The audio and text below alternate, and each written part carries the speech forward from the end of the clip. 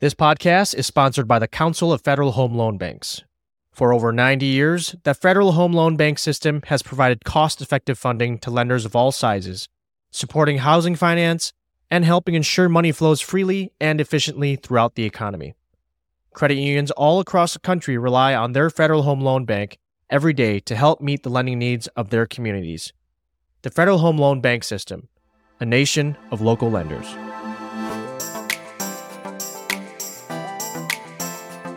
From the Credit Union National Association, this is the CUNA News Podcast. Credit union people, credit union ideas.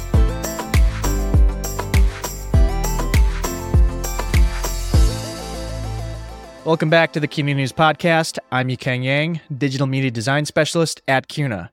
On this episode, we have a returning guest, Ryan Donovan, President and CEO of the Council of Federal Home Loan Banks. Last time we spoke, Donovan shared his thoughts on the upcoming FHFA report on the FHLB and the impact it might make on credit unions. Now that the report is published, Donovan rejoins us on this topic and shares his thoughts. His insights include the pros and cons of the recommendations of the report, what the FHFA plans to do next, and how this all impacts credit unions. Enjoy. Well, Ryan, welcome back to the podcast. You were just here last month, but for those who need to catch up, let's just do a quick little intro on you and the FHLB. Sure. Well, thanks for having me back. I was here just a few weeks ago. I appreciate the opportunity to come back. My name's Ryan Donovan. I'm president and CEO of the Council of Federal Home Loan Banks. We're the trade association for the 11 federal home loan banks. The home loan banks are financial cooperatives that serve credit unions, banks, thrifts, insurance companies, and CDFIs, and we provide liquidity for them to meet the needs of their members, customers, and communities. And we also support affordable housing and community development across the country. Great. So again, you were just here last month. Why are you back so soon? It's a good question. When we were together last month, we were waiting for a report from our regulator, the Federal Housing Finance Agency, that was based on a comprehensive review that they did of the home loan bank system. That report has been published. It was published in early November. And so we thought it was important to offer some perspective on it and talk a little bit about how credit union members of the home loan bank system may be impacted.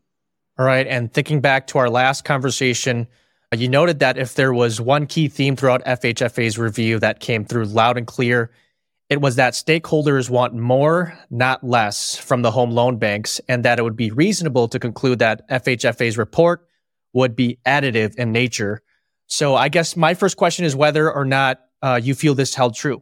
I'll give you the best Washington answer that I can. In some ways, yes, and in other ways, no.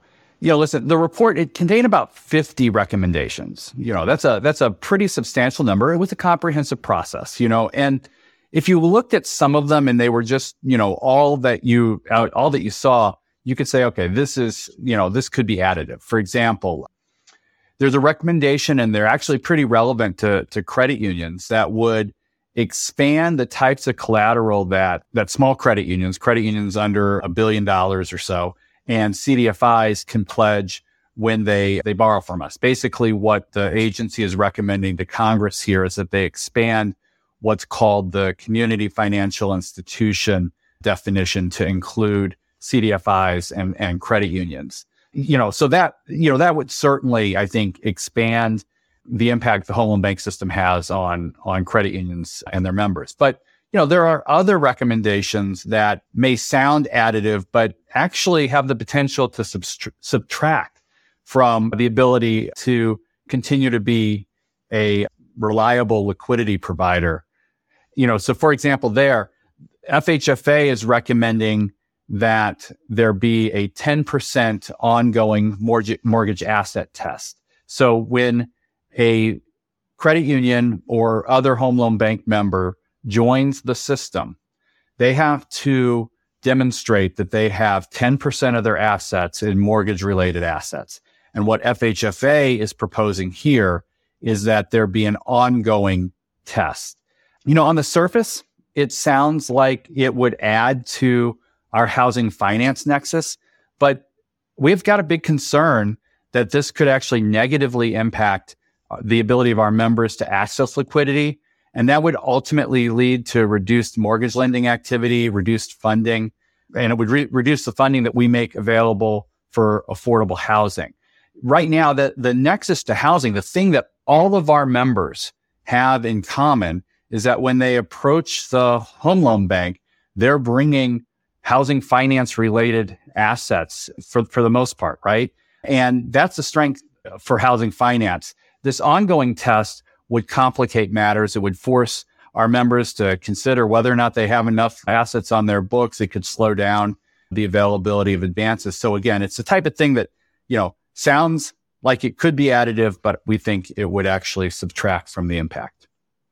I think that the thing to remember about this report, Yi King, is that none of these recommendations, and we've talked about 2, there are 50 of them, none of them exist in a vacuum, right? There's going to be some challenges the agency is going to face in implementing some of these. They're going to be subject to, certainly advocacy from member groups. And that's where we all really need to be engaged. I think the last thing that I'd say just up front is that this report, in it, the agency says that they want to bolster and improve the system.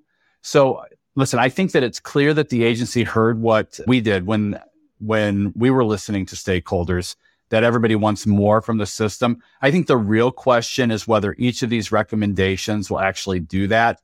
And you gotta look at them as a whole as opposed to individually. And that leads me to my next question. Last time we talked, you said that publication of the report was likely to be merely the beginning of a process that could take as many as 10 years to complete. Do you still think this is the case? Yeah, it's definitely going to take a long time, right? It's really hard if you have 50 recommendations to say, hey, all of these things are priorities. There's a lot of ground for them to cover.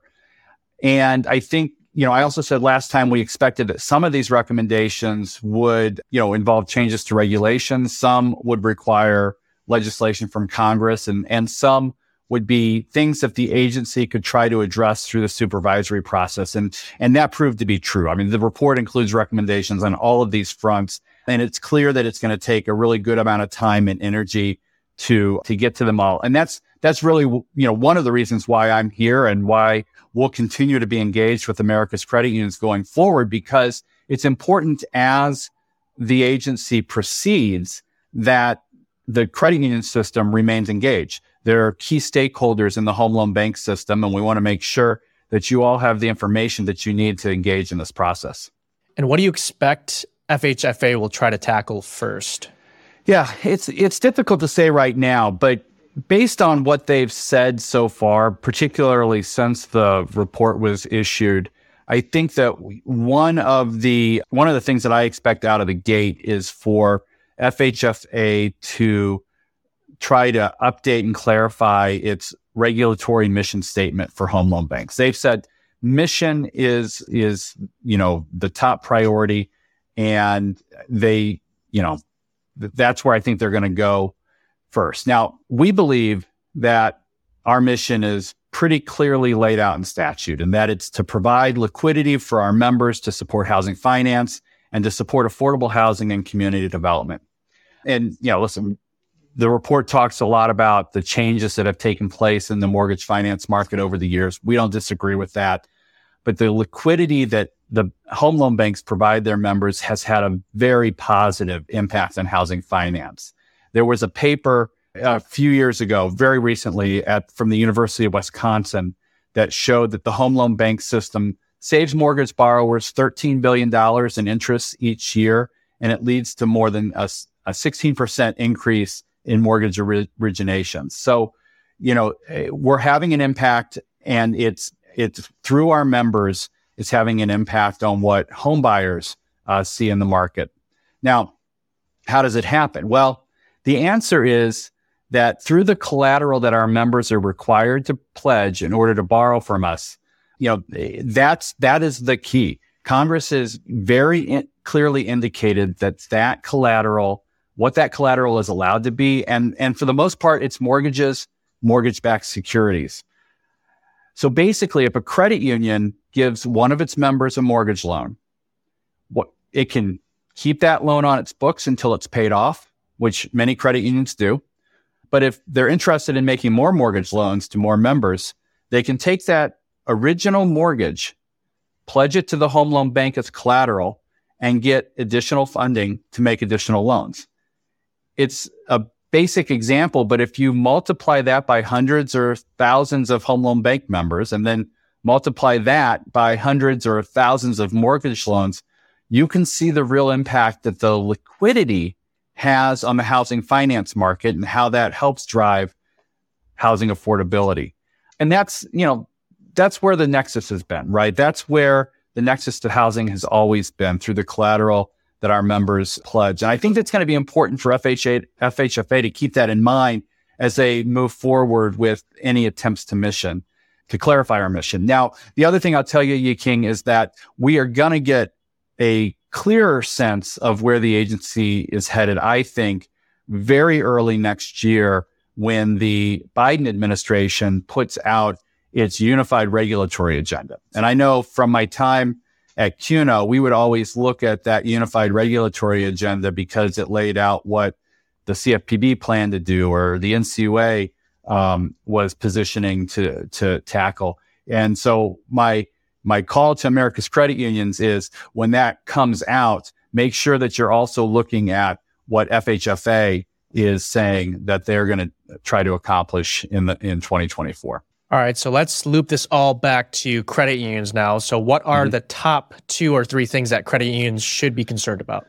Sure. So I think as FHFA moves forward, there are a couple of key things. First is that ongoing asset test. If there's a proposed rule that changes membership requirements requiring an ongoing asset test, that is going to be something that credit unions should be concerned with and be ready to engage in the rulemaking process on. We've talked with the folks at America's credit unions. We've talked with, the banking trades and others to make sure that they're keeping an eye on this and actively engaged. The second is a recommendation that would change the definition of a long-term advance. Now, this will be a recommendation to Congress. And basically what FHFA is doing is they're saying, let's change the definition of a long-term advance from 5 years to 1 year. Why does this matter? A long-term advance, the proceeds of a long-term advance need to be used for additional housing finance. And so by taking that from 5 years to 1 year, you're limiting how a member can use that shorter term advance. Again, it would require, we think, congressional action to implement. Congress isn't the most effective right now, but it bears watching. And then, the third is broader, but I think credit unions ought to pay attention for anything coming out of the agency that fundamentally impacts our ability to serve as a reliable source of liquidity in all market environments. I think one of the things that we demonstrated very well during March of 2023, just as we did in COVID, just as we did during the great financial crisis, is our ability to meet our members' liquidity needs during times of stress. And that's, I think, really critical. One of the beauties of this system is that our members have confidence that we're going to be there when we need them to be. And so as FHFA moves forward, whether it's through a rulemaking, supervisory action, or a legislative proposal, credit unions should pay attention to how that would impact our ability to serve them as a reliable source of liquidity. And finally, how can credit unions and the home loan bank system work together to make sure that these recommendations don't have an adverse impact on credit unions? Well, first of all, I would encourage credit unions that aren't currently members of the home loan bank system to reach out to their home loan bank and find out more about membership. For those that are, we at the Council of Federal Home Loan Banks are going to continue to deepen and strengthen our relationship with America's credit unions and the state credit union leagues.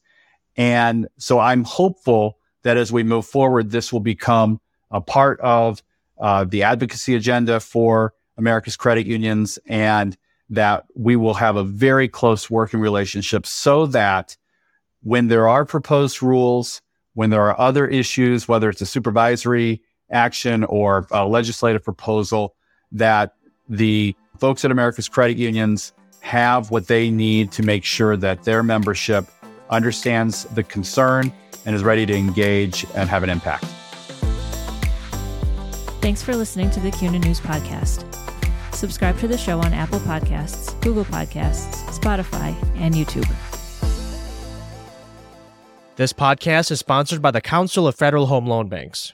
Roughly 1,500 credit unions across the country are Federal Home Loan Bank members and rely on FHL bank funding to support housing finance and ensure money flows freely and efficiently throughout their communities. The Federal Home Loan Bank System, a nation of local lenders.